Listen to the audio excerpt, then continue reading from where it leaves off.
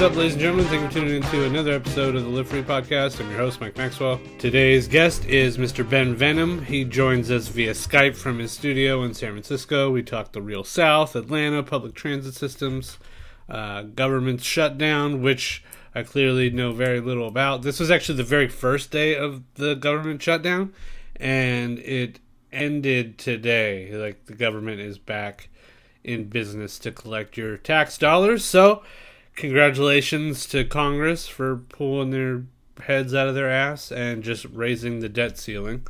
Again, I have no idea what that means, but I'm going to go ahead and say it. We talk seamstros, quilt making, Pete Dog drinking his water while we're recording the intro, black soil, t-shirt hoarding, concert tee graphics, tattoos, manufacturing, mistakes, street smarts, fucking lousy architects, and nicknames. So, as always, make sure you go check out MikeMaxwellArt.com. Click on the podcast. You'll get all the information about each show. And you can click on the iTunes link over there. You can subscribe. Get the episodes automatically into your iTunes folder. Shows up ready to go. Make sure you follow producer Lex. He's the one that's making all these episodes sound fucking badass.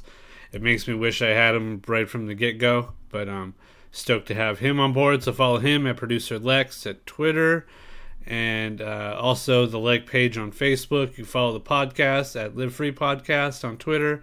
You can follow me at Mike Maxwell Art. Go like the Facebook page for the podcast too. We just produced. I'm actually. At the moment, the pre-sale is up. I don't know if the pre-sale will still be up by the time this episode is out on Thursday. But we have a Live Free Podcast shirt that they're $25. You can get them through my online shop, MikeMaxwellArt.com, and click on the shop. Still nasally. I've been nasally for weeks. It's killing me. I'm sorry for my annoying sounding voice.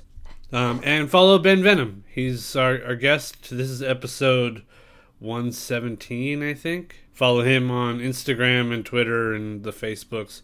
Ben Baumgartner on the Facebook, but I think he has a like page with Ben Venom as well. And it's Ben Venom everywhere else. So do all that. If you want to donate to the podcast as well, I guess anybody who donates $25 or more from now is... If we have shirts available, I guess we'll get a shirt. Guess I'll put that in the universe. So, or you just go buy a shirt. Either way, it supports the podcast. And new episodes every Thursday.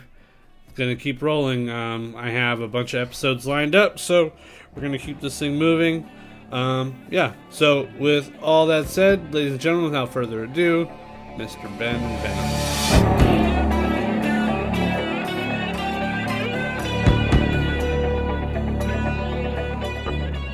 All right, and we are back on the air, Mr. Producer Lex. What's up, man? Nothing. How have you been? We haven't seen each other in about a week. Flew to Atlanta Thursday night.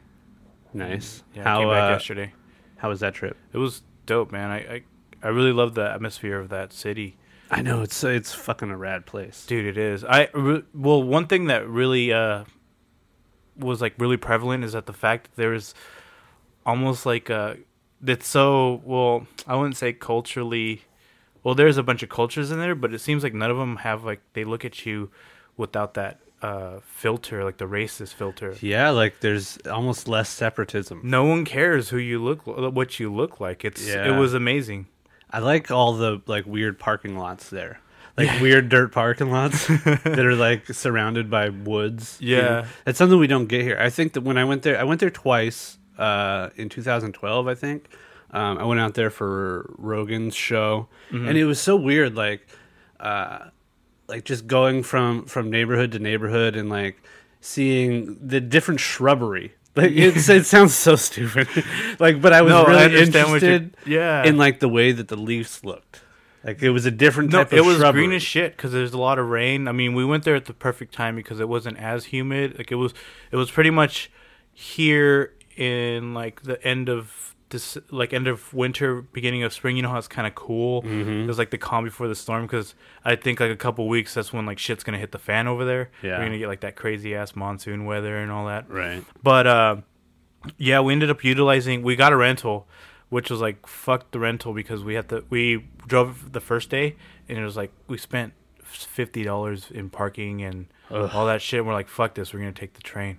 Yeah. So it was like $15, and we didn't have to fill up our rental because we didn't use it. Yeah. Like, it was only, we paid, I think it was like $50 for the rental. So we saved a lot of money there, $15 to take the train. And the train system is amazing. I wish the train system here was like that. Yeah. I know. It would be nice if San Diego had a better mass transit Yeah, system. it would make things a lot easier. But we're going through stops and stuff, and they say this like Civic Center, this and that, home for whatever. And then we went by like this art college or something like that, like art for puppeteering. Yeah. And so I was in the back and I heard that and I started going like this to my wife, like, imitating puppetry motions. And there was like this homeless dude sitting next to us, and he was watching us converse like the whole time. And right when I did the whole puppeteering thing, he just lost his mind, dude. He was laughing his ass off. He was laughing so hard that he was embarrassed that he moved to another spot. And then he made eye contact with me before he sat down, and then he did the hand puppet movement. Oh, he got in on it? Yeah, because he knew. I was like, this fuck, I made that dude's day. Yeah, it was nice. Hilarious. So you got to go see the Braves play? Yeah. Everything there is Coca-Cola, Braves, and Falcons. and CNN. CNN. We went to the CNN Or Center Ted also. Turner. Yeah. Ted Turner runs that shit. Dude, that dude's fucking crazy, man. How But we much went to money the does that CNN. guy have? What he's got a network. He's got a movie channel. He's got, he owns a baseball field. He owns partial of like downtown area. It's so ridiculous. He's like the liberal. What's the Fox News guy? Oh shit! I just Glenn had Beck? No, not Glenn Beck. Bill O'Reilly. The owner. Oh, I don't know the owner. God damn it! Son of a bitch! I had it right on the tip of my tongue. Yeah, I don't know. Rupert Murdoch. Oh, okay. Yeah, He's I like heard the he's a liberal douche. Rupert Murdoch. And those guys probably get together and have tea parties and shit. Yeah, go play golf, motherfuckers. wear masks and shit. We got Ben Venom on the show today. I think so on Facebook. I'm friends with him, and his name is Ben Baumgartner. There's so many artist names that are so hard to say. I think I'm interested to find out where the Ben Oh, the Venom, enunciation. because we were just talking about before the show started comic book movies. Yeah. And how I'm not a huge fan of them, but I've been wanting to watch the whole like X-Men series, like watch all the films that came out. And when I was in Atlanta, I did a bunch of promotion for the Spider-Man film. That's actually why we brought that up. Oh, okay, cool. So it'll be interesting to see if he has some sort of superhero attachment to the Venom. So let me fix this mic real quick, and then we'll give Ben a call. I think you might want to bring it closer to you. Or... Yeah, because it's hitting that fucking thing. Let's see. Or push it back a little bit and then bring it closer. All right. Sturdy? Gotta know physics for this shit, huh? That feels good. Yep. All right. Let's give Ben a call.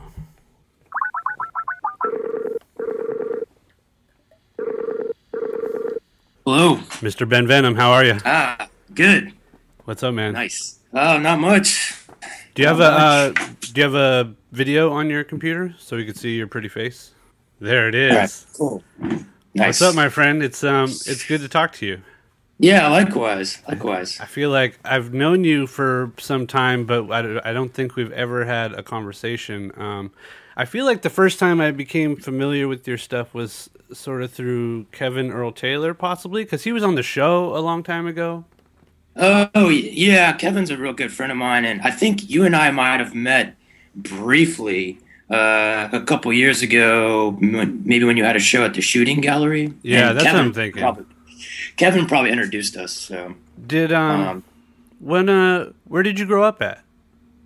I grew up in Atlanta, Georgia. So I've been out in San Francisco for about 10 years. But much like Kevin, I consider myself a Southerner. Yeah. When I say Southerner, I mean like dirty South, not SoCal like you guys. Yeah, right. I kind of associate with that Southern title. There's a big difference, man. You know, people out here will be like, "Where are you from?" And they're like, "Oh, I'm from the South." Like, "Oh, whereabouts?" Like, "Oh, you know, San Diego, L.A." Or like, "No." I mean, if Dirty you think South. about it, if you're just drawing a line from the northern part of the United States to the southern part, California fits in there. Yeah, it does. Right? I guess. No, I know. It's fine. Producer Lex is over here on How's it going, buddy? the other side of the screen here. I see it. He just got back from Atlanta. We were talking about how Ted Turner is the liberal version of Rupert Murdoch, and that he must have a serious stack of cash. He pretty much owns everything, and I think he was, or maybe still is, like the largest private property owner in the U.S., or he's like one of the top 3. So he owns a lot of property in Montana. And then he also owns like TBS, or he did, Turner Broadcasting and the Atlanta Braves a while back. So, yeah, a lot of money. When did you get out of Atlanta? Did you just spend your childhood there, and then you get out of the scene? Because we were just talking about how nice it is, but I think to like some of the people that I talk to, it's like it feels like it's not a spot where people come as tourists very often. Even though, Lex, that's what you just did, right? Yeah. Well, I think Atlanta is known primarily for like big business, like, you know, Home Depot is based there, Delta, UPS, CNN. So relative to where I am now in San Francisco is obviously like a big tourism spot. Atlanta, is not really necessarily known for tourism. It's more big business. But it's I've lived here in San Francisco for almost 10 years. I'm in my mid-30s now, so, you know, before that I lived in Atlanta. So I spent majority of my life in Georgia. So, but that's good to hear you liked it, Lex. Yeah, I had a fun time out I there. appreciate that. Oh yeah, did you guys ever go to the Claremont Lounge? It's like the most famous crappy ass strip club. It's like right on Ponce de Leon, downtown Atlanta. No, I was with my wife, Come on, so man. strip clubs were out of the question that day. Which means we can't talk about it on the podcast. No, I'm just Yeah. No, we ended up walking in the downtown area. We took the MARTA everywhere. MARTA, yeah. That was an experience in kind of- itself. Yeah, MARTA's a total joke, but we yeah, were just kinda talking sucks. about how it makes the San Diego public transit system look not that good. Oh, really? Yeah, That's well, impressive. I mean, we have like 2 trolley lines here that go In like a circle. yeah, basically, Yeah. and it only covers like 1/10 of the area of San Diego. Like I think they've improved it over time, but they really want to do that high speed train from San Diego all the way to San Francisco. Yeah, we'll see if that ever happens. I mean, we just got our new bridge that opened about maybe 2 weeks ago, so one step at a time for us. We got other problems up here too, so Yeah, right. maybe that happens. I don't know. Well, our federal government shut down today, right? Is that Oh, still? yeah. I know. So it doesn't. How exciting is that? It kind of like it almost feels like a little bit of like while the cat's away, the mice can play sort of thing. Yeah, like, that's true. Or you know what I was thinking? Like I wanted to do like an inspirational Facebook post about like, okay, here, look, the government doesn't give a fuck about taking care of you. Let's all take care of each other. Like, let's see how that works. Like that, like people that need help to actually just go and help one another. Like change the system. But I mean, So you're sounding a little Tea Party-ish there with like anti big government and whatnot. But yeah, to a certain I hear extent. you. I totally hear you. The problem is that libertarians are fucking crazy, conservatives Yeah. are fucking crazy, and liberals are fucking crazy. Like it's all a system of craziness that. I mean, but we could look at it now and look like everybody's working and doing exactly what it is they would be doing on their normal day to day, except for those unfortunate folks who are not in the budget. And you know what the real fucking problem is that some crazy Bible thumping conservatives are concerned about birth control for women. Like, that's really what this all comes down to, is some fucking idiots that don't want to sign off on birth control because the religious right will make them think that they're the fucking devil. And they don't want to have that look. They don't want to look like that. But meanwhile, it's like, people are going to do what they're going to do. Obviously, women should have the right to fucking whatever birth control is on their, set up in their medical. Well, I don't know how it all works in terms of, like, business. Birth control is the right for information and whatever they have, and like opportunities and resources to help them out. Because people having kids is a problem in this country. Yeah. And it's surprising, like, a lot of people, a lot of women get a lot more services besides just birth control from, like, an organization like Planned Parenthood, which is, like, a lot of, like, cancer, preventative medicine, that sort of shit. Like, a lot of stuff goes into that. And for some reason, these fucking dickheads don't want to allow it to be a part of medicine. And, I just don't understand it. It's just it's kind of a no-brainer for me, as it seems like it is for you guys. It's just frustrating. Today is kind of a frustrating morning for Americans, I think. But this is what I think the third shutdown in the last 20 plus years, maybe 25 plus years. And interestingly enough, the last shutdown was in the mid '90s. And that pretty much ruined Newt Gingrich's kind of bid to kind of move up to the presidency. I grew up about 10 minutes from Newt Gingrich's house. Ooh. So to give you an kind of backtrack where I'm from. So you're talking about like neoconservatives, Newt Gingrich, all that. That's exactly where I'm from. And then you kind of fast forward to where I am now, which is complete opposite kind of culture, lifestyle from where I grew up in Georgia. Yeah. So screw Newt Gingrich. I know. He's the type. John Boehner is going to basically shoot himself in the foot if he gets away with this unscathed. It's pretty much a miracle, I think. But I don't know. We'll see in the coming days. I mean, last shutdown, I think in the '90s, it lasted around 20 days, and another one lasted, I think, about roughly 7 days. So we're 12 hours in today. So. It's fucking it's so fucking crazy. I've been we've been talking about like race relations a lot on the show, and I feel like it's those assholes that make white people look really bad. Like if people are being judgmental and sort of stereotyping white folks, it's those fucking assholes that make the rest of us look like fucking dickheads. And it's true.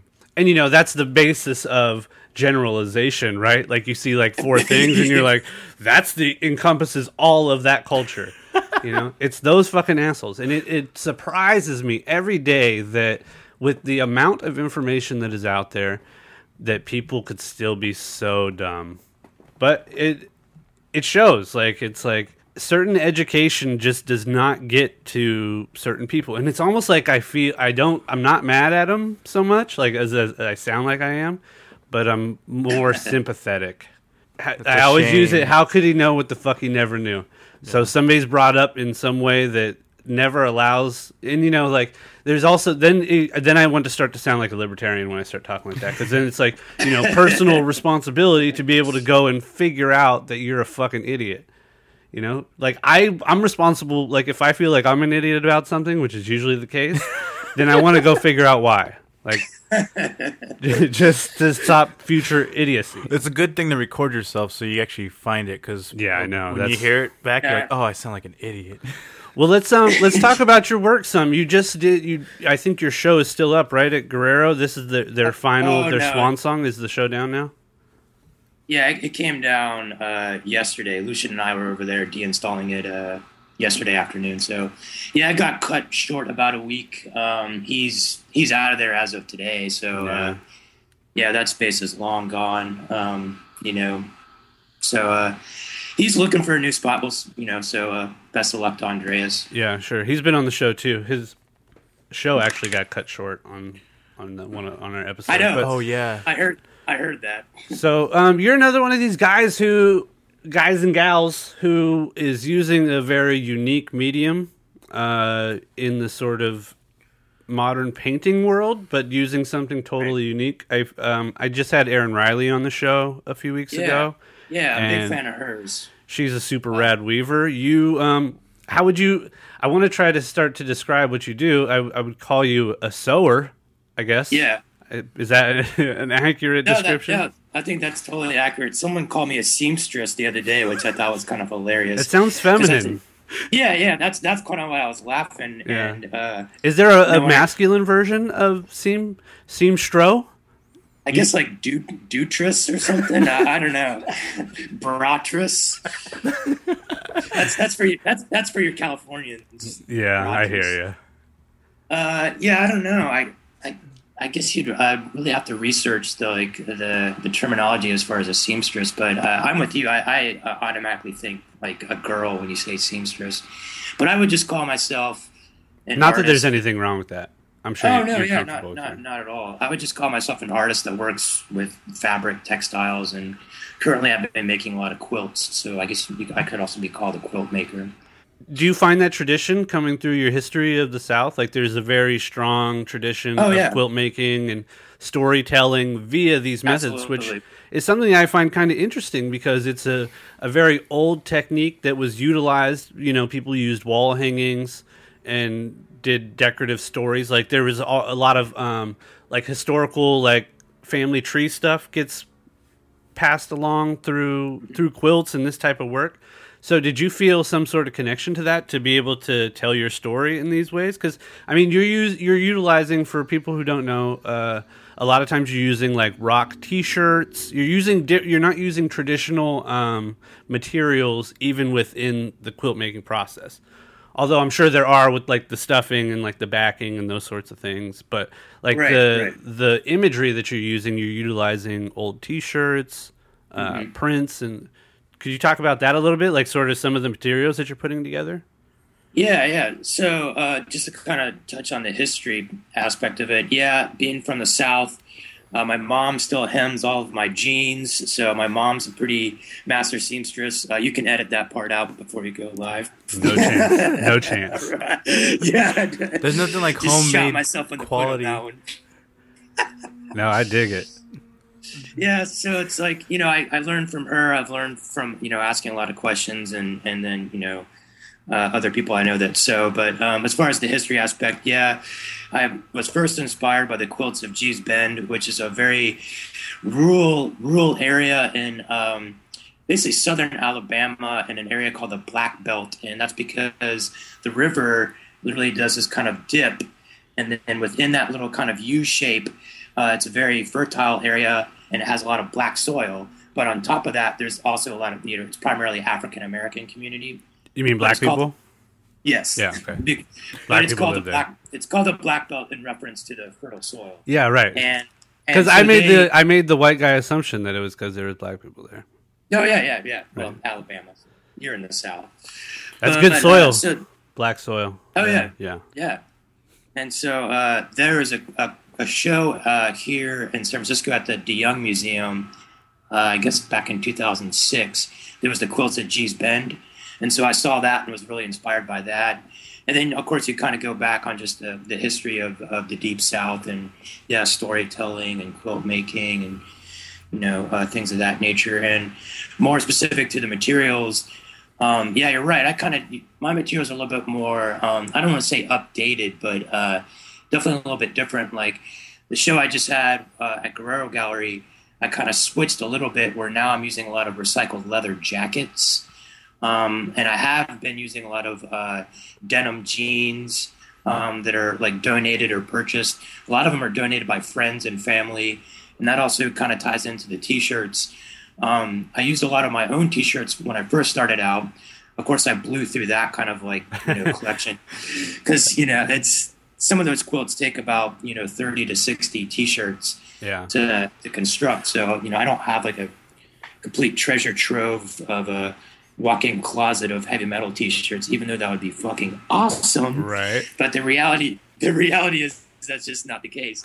So, what kind of goes into another aspect of the work is that there's a lot of donating, recycling in the work. So a lot of friends donate T-shirts, jeans. Friends and family donate shirts and jeans, and then that gets used into the pieces. and then it's kind of it's their own history, their own personal history is in the piece. Whereas, since they're used, they're kind of like torn and ripped and kind of smell bad. So, Do you find, I think I'm going to project on everyone and say that everyone hoards their shirts that they love the most. Oh, Yes, dude, they I do do. that shit a Right? lot. Everybody does that. Yeah, How much do you find totally. people who like really want to? I feel like you almost offer, not that you offer a service, but you're offering something to people, like an opportunity to make those things that aren't going to last Right. a little bit longer. Is that part of your schematics when you're working? Do you think about that much? Absolutely. The fact that people are able to donate, and that is a huge aspect of it. And yeah, you're right. Most people kind of like to hoard their old shirts or jeans, but it gets to a point where, like, for me, when I had like this Old Testament T-shirt that I had since I was a teenager, it was completely threadbare. Yeah, Testament Trial by Fire, fucking awesome design. I wore the hell out of that fucking T-shirt. And then it got so threadbare, it was basically like you could see through it, and I wasn't gonna be trying to walk around in public so you could see my nipples trying to rock my metal shirts. Like, wrong message, man. I feel like for a lot of young people, concert shirts were a big artistic influence. I know for me specifically, like Grateful Dead T-shirts and Misfit T-shirts, Dude. were like they're my shit.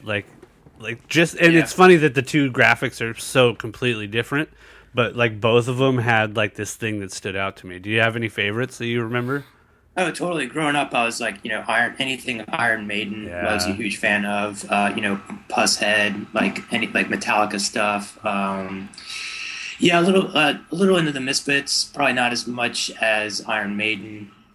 Slayer graphics.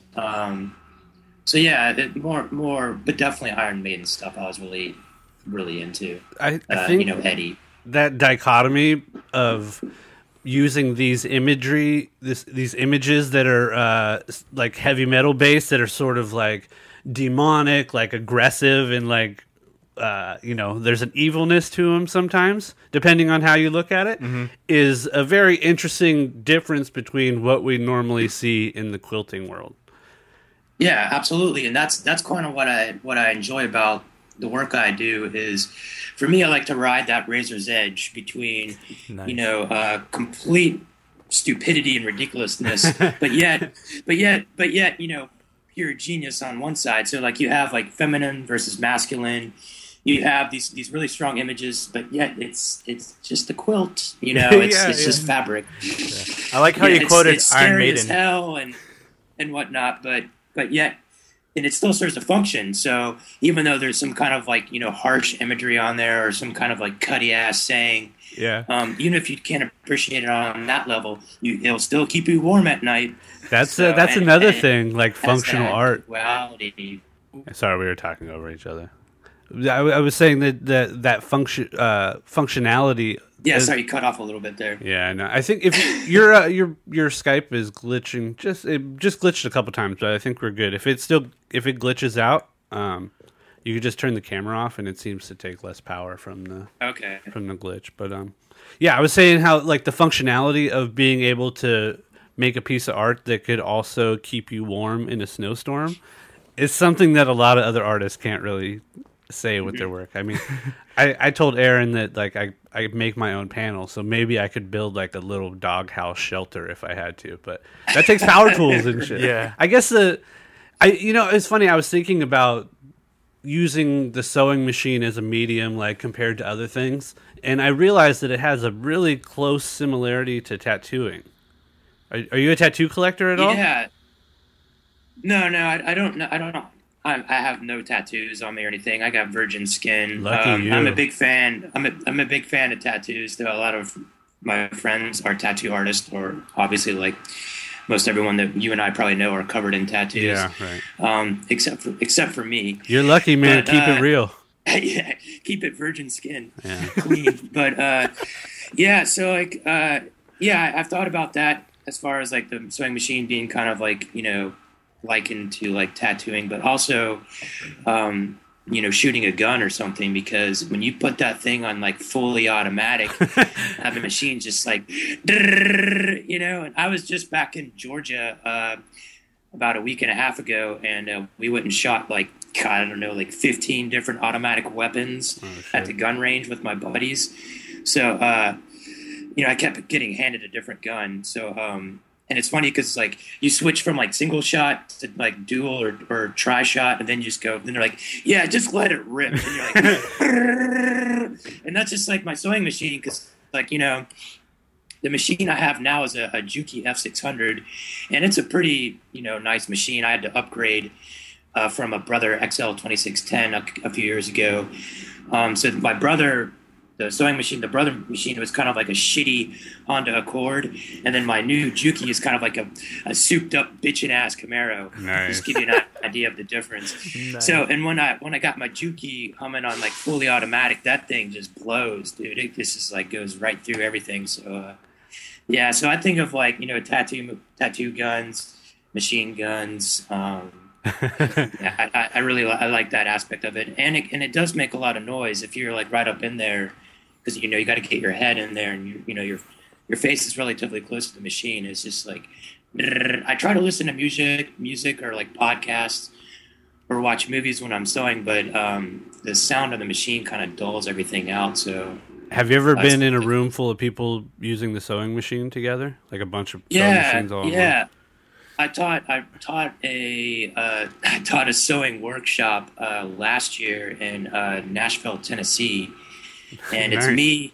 It was pretty hilarious. So it's me and a bunch of like women, probably our mom's age, and then a couple of girls that are like around our age, and then there's me standing up there, be like, "All right, everyone, go!" So it's really entertaining. They're great, and everyone had a great time. But a small room of like 6 to 7 or 6 to 8 sewing machines humming at the same time. Like I could just imagine like a factory, somewhere in China where all of our clothes are probably made. I know.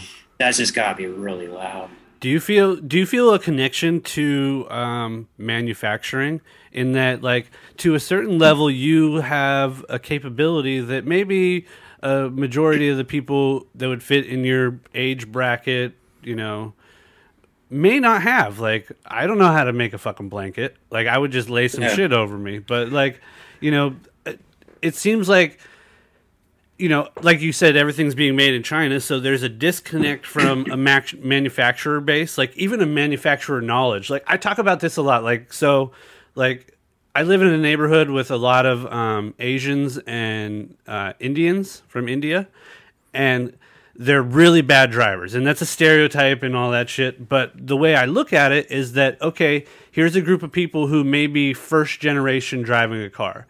So if you match them up with a person of any descent who had 4 generations of people driving cars or 3 generations of people driving cars, I find that experience over time will inlay itself in the DNA and become maybe an easier task, okay? So What I see now is that we come from, like, maybe our grandparents came from the final sort of manufacturing generation.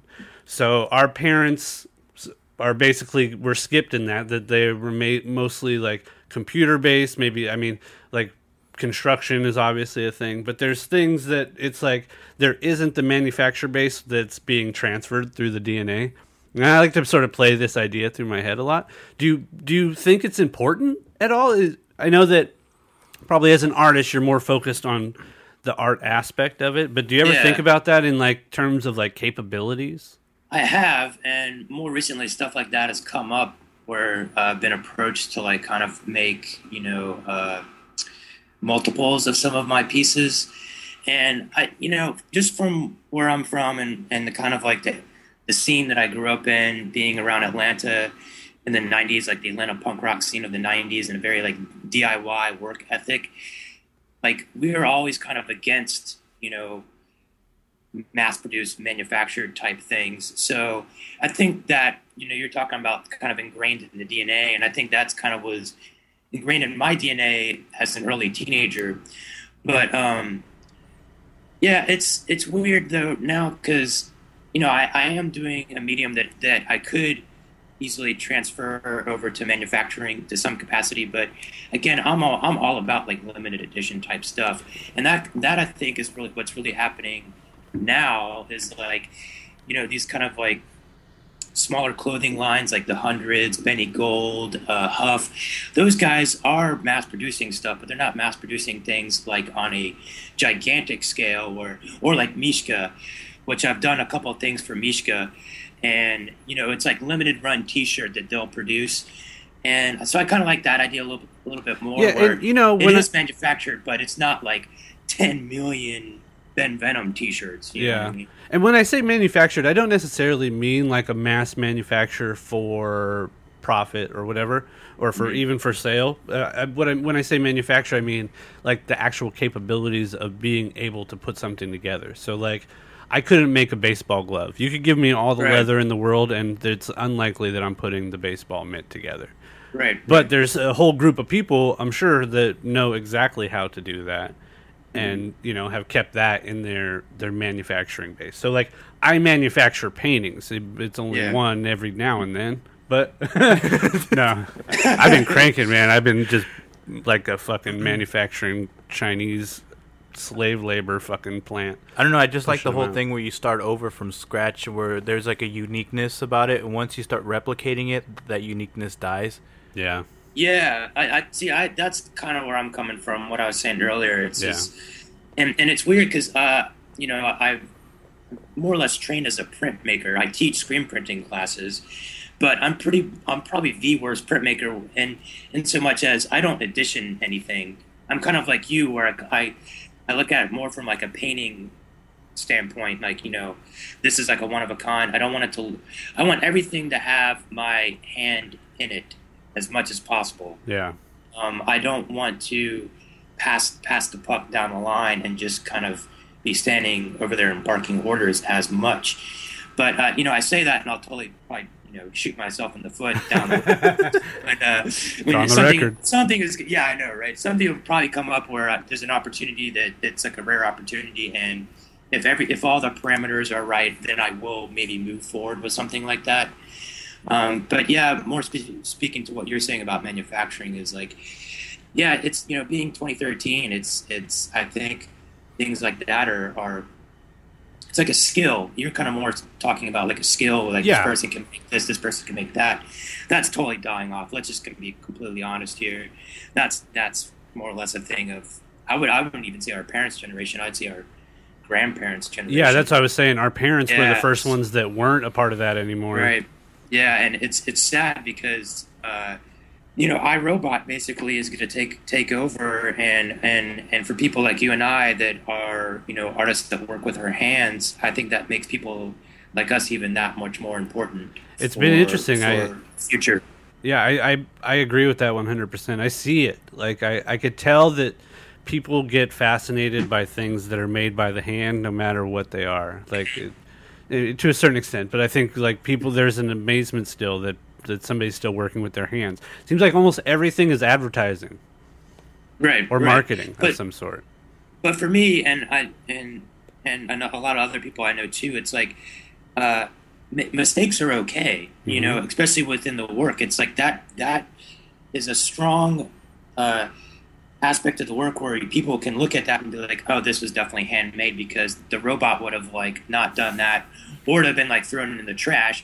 And then I'd have been digging through the trash to get that screwed up piece to like refabricate and make something else out of it. So it's mistakes are totally fine. I don't want to say I encourage mistakes, no, but they're important. But I just say I welcome mistakes. They're important for growth. Even exactly. Like I was thinking recently about how poorly I've always been a terrible speller.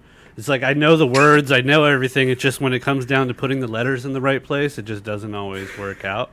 And I was thinking about that, like how much spell check has made my spelling even worse, because I'll just spell something close to what I know that I want to spell, and then I'll just let spell check do all the work, and you get a sense of laziness. So like those mistakes, I always say I learned from my stupid. So it's like those mistakes are so instrumental in human growth that it seems like that if we're so robotic that we don't make mistakes. I don't know. Yeah. Maybe I'm just trying to hold on. I see what you're talking about.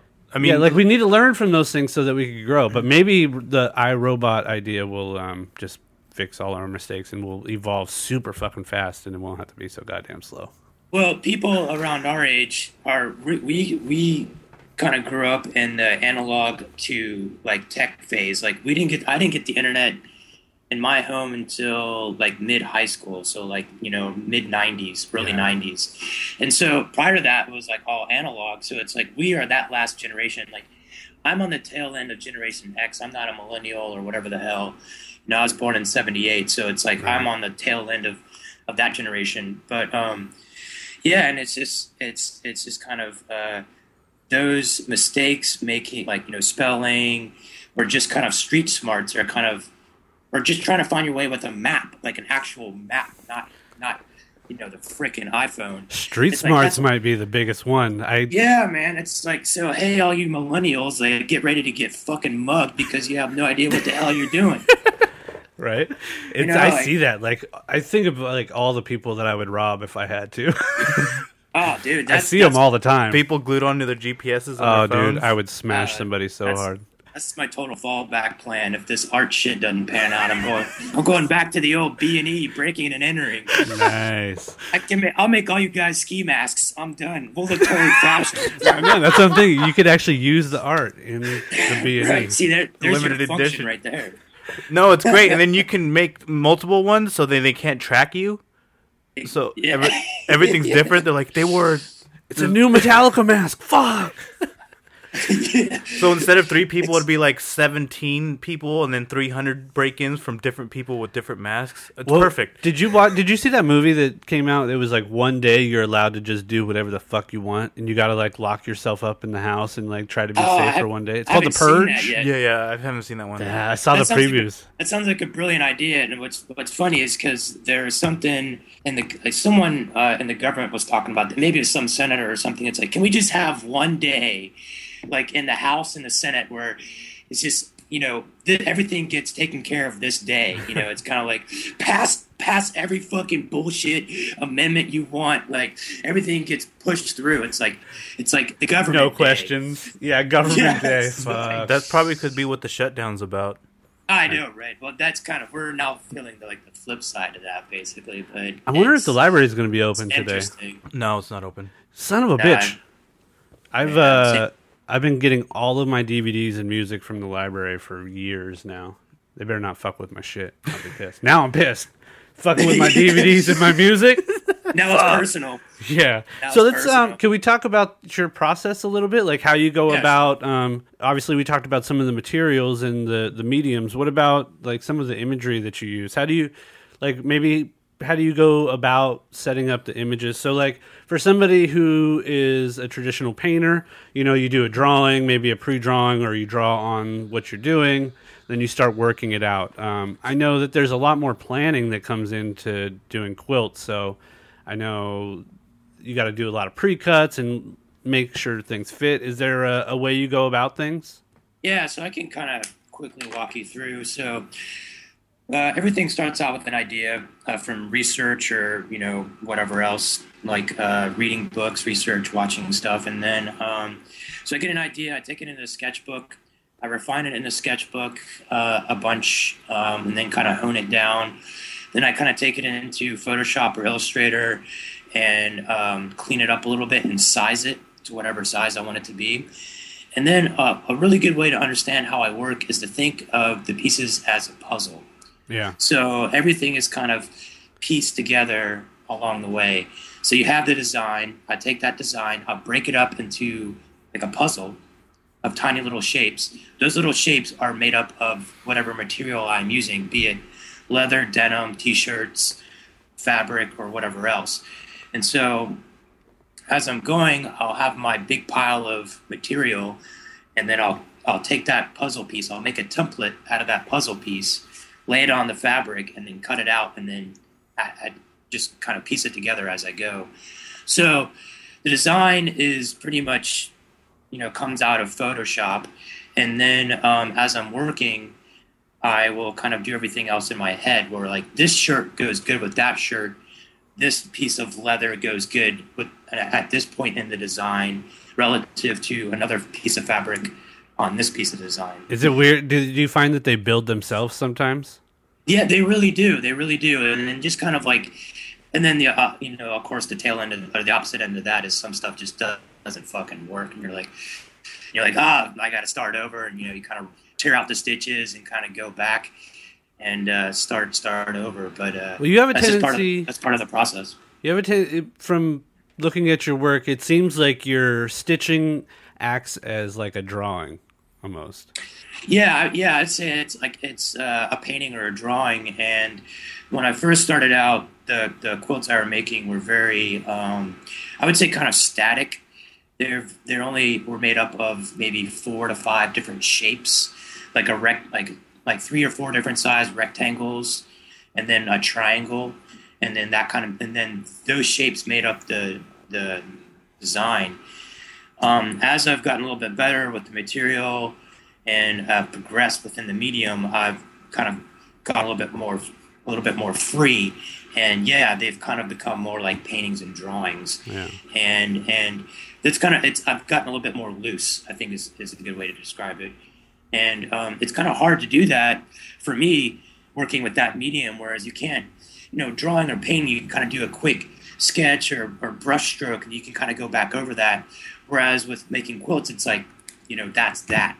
Yeah. So it is, you can't really go over something. You have to rip it up and do it again. Yeah. So it might actually, talking about accidents and mistakes, it might be something cool to see like that. I don't know how it would work functionally. We'll call it the fuck up quilt. Yeah, just like stack a bunch of stuff up to like it builds like a mound in the middle. Yeah, and you can really see how bad of a sewer or a seamstress I am. No, man, I hear a lot of people talking about how good your seamstress skills are. Actually, I researched it. It's a seamster, tailor, or medist. Or medist. Or a medist? That's pretty good. Medist? Yeah. Medist. I'll take that. Tailor, I don't know, because I think of like tailoring a suit. So. Do you ever have any ambitions of making clothing? Right now, no. I'm actually getting married in about a month, and people have been asking me if I was going to make my suit, and I was like, forget it. And I was like, that seems like a total nightmare. Like my crotch will be like all shoved up my ass or something, and like one pant leg will be longer than the next, and then like I can just see my mom showing up and being like, "What in the hell did you do?" It's like the jacket has like no sleeves on it or something. It's like. That would be kind of awesome, though. It would. I think it would be pretty. I figured I'd leave it to like a master tailor. Yeah, I need to take my shit over to a tailor. I ripped my jujitsu pants. Oh man, I wish I lived in the same neighborhood. I would just swing on by and. Oh, dude, I'll hook it up. I've fixed some other people's stuff, but yeah, I mean, I leave like the kind of the major alterations to someone that really knows what they're doing. I know. Namely like pants and other things like that. But I would like to learn a little bit more about that. So maybe I should sign up for like fashion school or something. Maybe. I think that would be pretty interesting. Taking some sewing classes at like I don't know, one of the fashion schools. I bet you would be good, man. I've been thinking a lot about the functionality of art. Like I really wanted to start making like tables and like things that could be other things. I find a strong interest in having multifaceted, multi-use objects that don't just have to be aesthetic value. Like they could have other value too.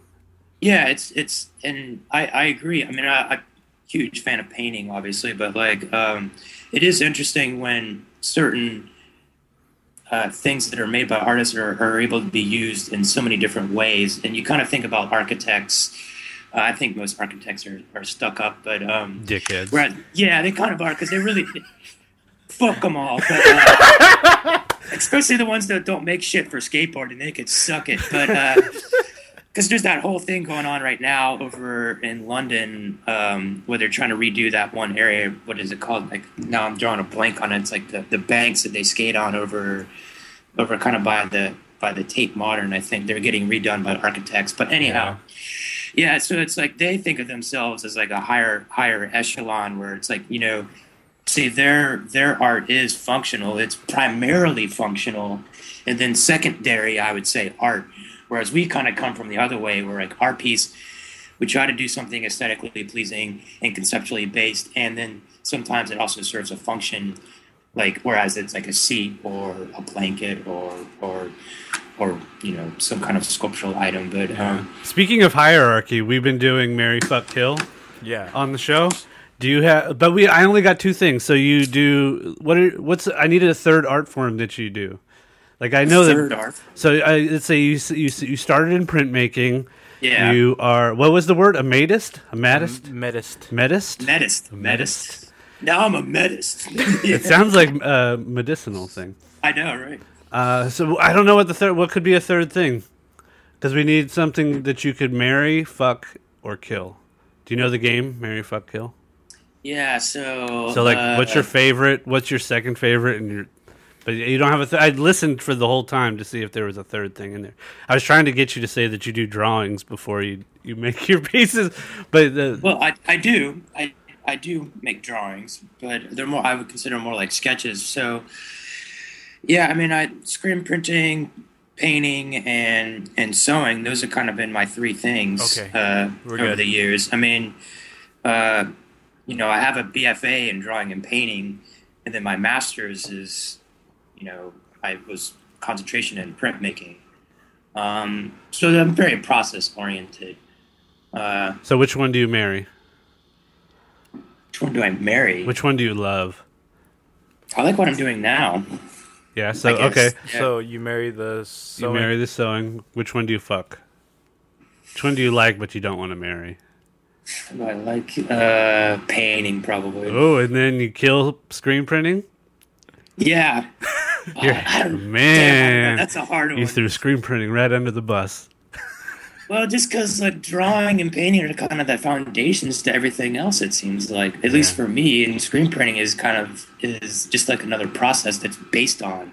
I think you picked the right answer. That was the right answer, right, Lex? So I stand by it. Damn it. Good. All right, man. Well, I want to thank you again for taking the time to shoot the shit with me. I appreciate it. Yeah, Let's plug your stuff. Get some people over to your Facebooks or your Twitters, Instagrammers. Yeah, Graham Jam. What are your names on there? What do you use? So my website is benvenom.com. I wanted to talk to you about your name. Hold on, I'm going to interrupt you. Yeah, sure. So you go by Ben Venom, but Correct. you do have another last name, right? The Venom it's a moniker.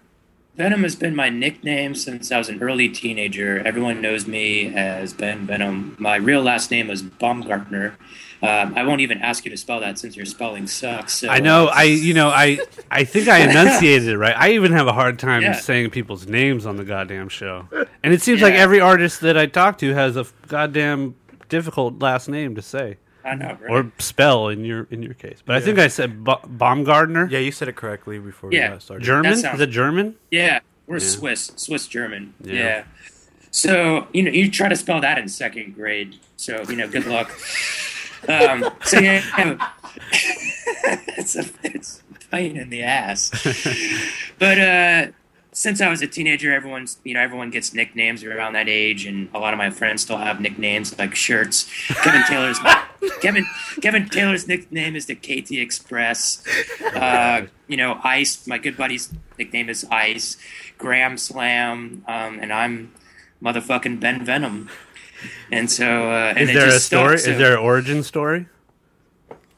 Well, yeah. I mean, I still do have a very short temper, so it's kind of tied into that a little bit, and just again growing up around the Atlanta punk rock scene of the '90s, and going to a lot of punk rock shows and talking about just stupid shit. Nicknames kind of come from all over the place. Oh, yeah, I understand. There really isn't any amazing origin story, except that it was just kind of a lot of different factors that kind of evolved, and it was one that everyone thought suited me. Because, I didn't have any say in it.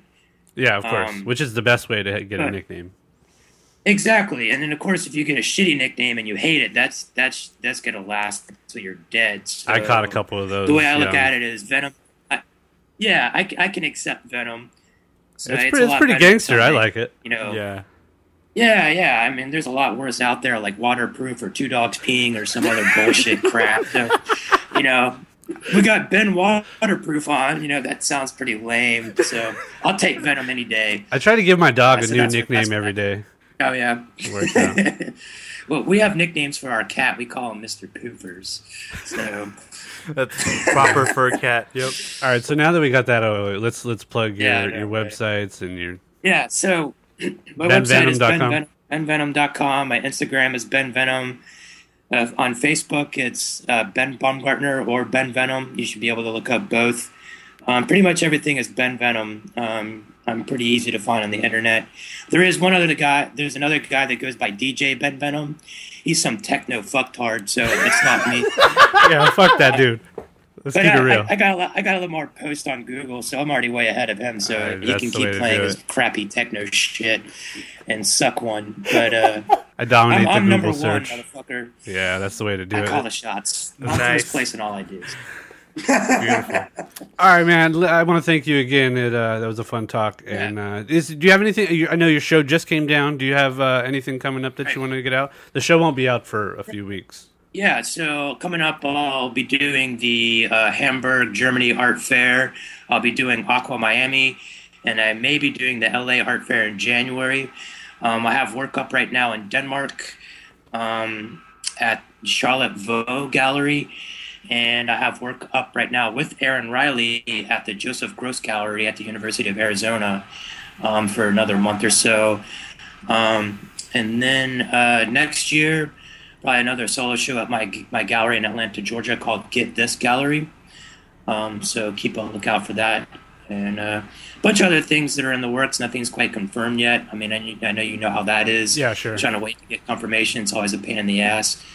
So hopefully a lot of those things kind of pan out as time goes on. But yeah, keep them busy. Cool. All right, man. Best of luck with all that shit. And thanks again. Let's do Internet Dap. All right. Bam. Oh, hold on. Before we go, I did mention you're a medist. The pronunciation is modest.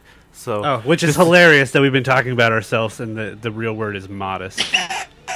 so yeah, that's just so you can call yourself that and not sound I like Wrong. medist better. medist. Yeah. But it's MODIST. Well, you can still call it medist. Oh. Just say it's my accent. Yeah, exactly. That'll be good. It's my southern drawl. All right, brother. Perfect. Thanks again. Have a All good right, day. guys. Later. All right, thanks, dudes.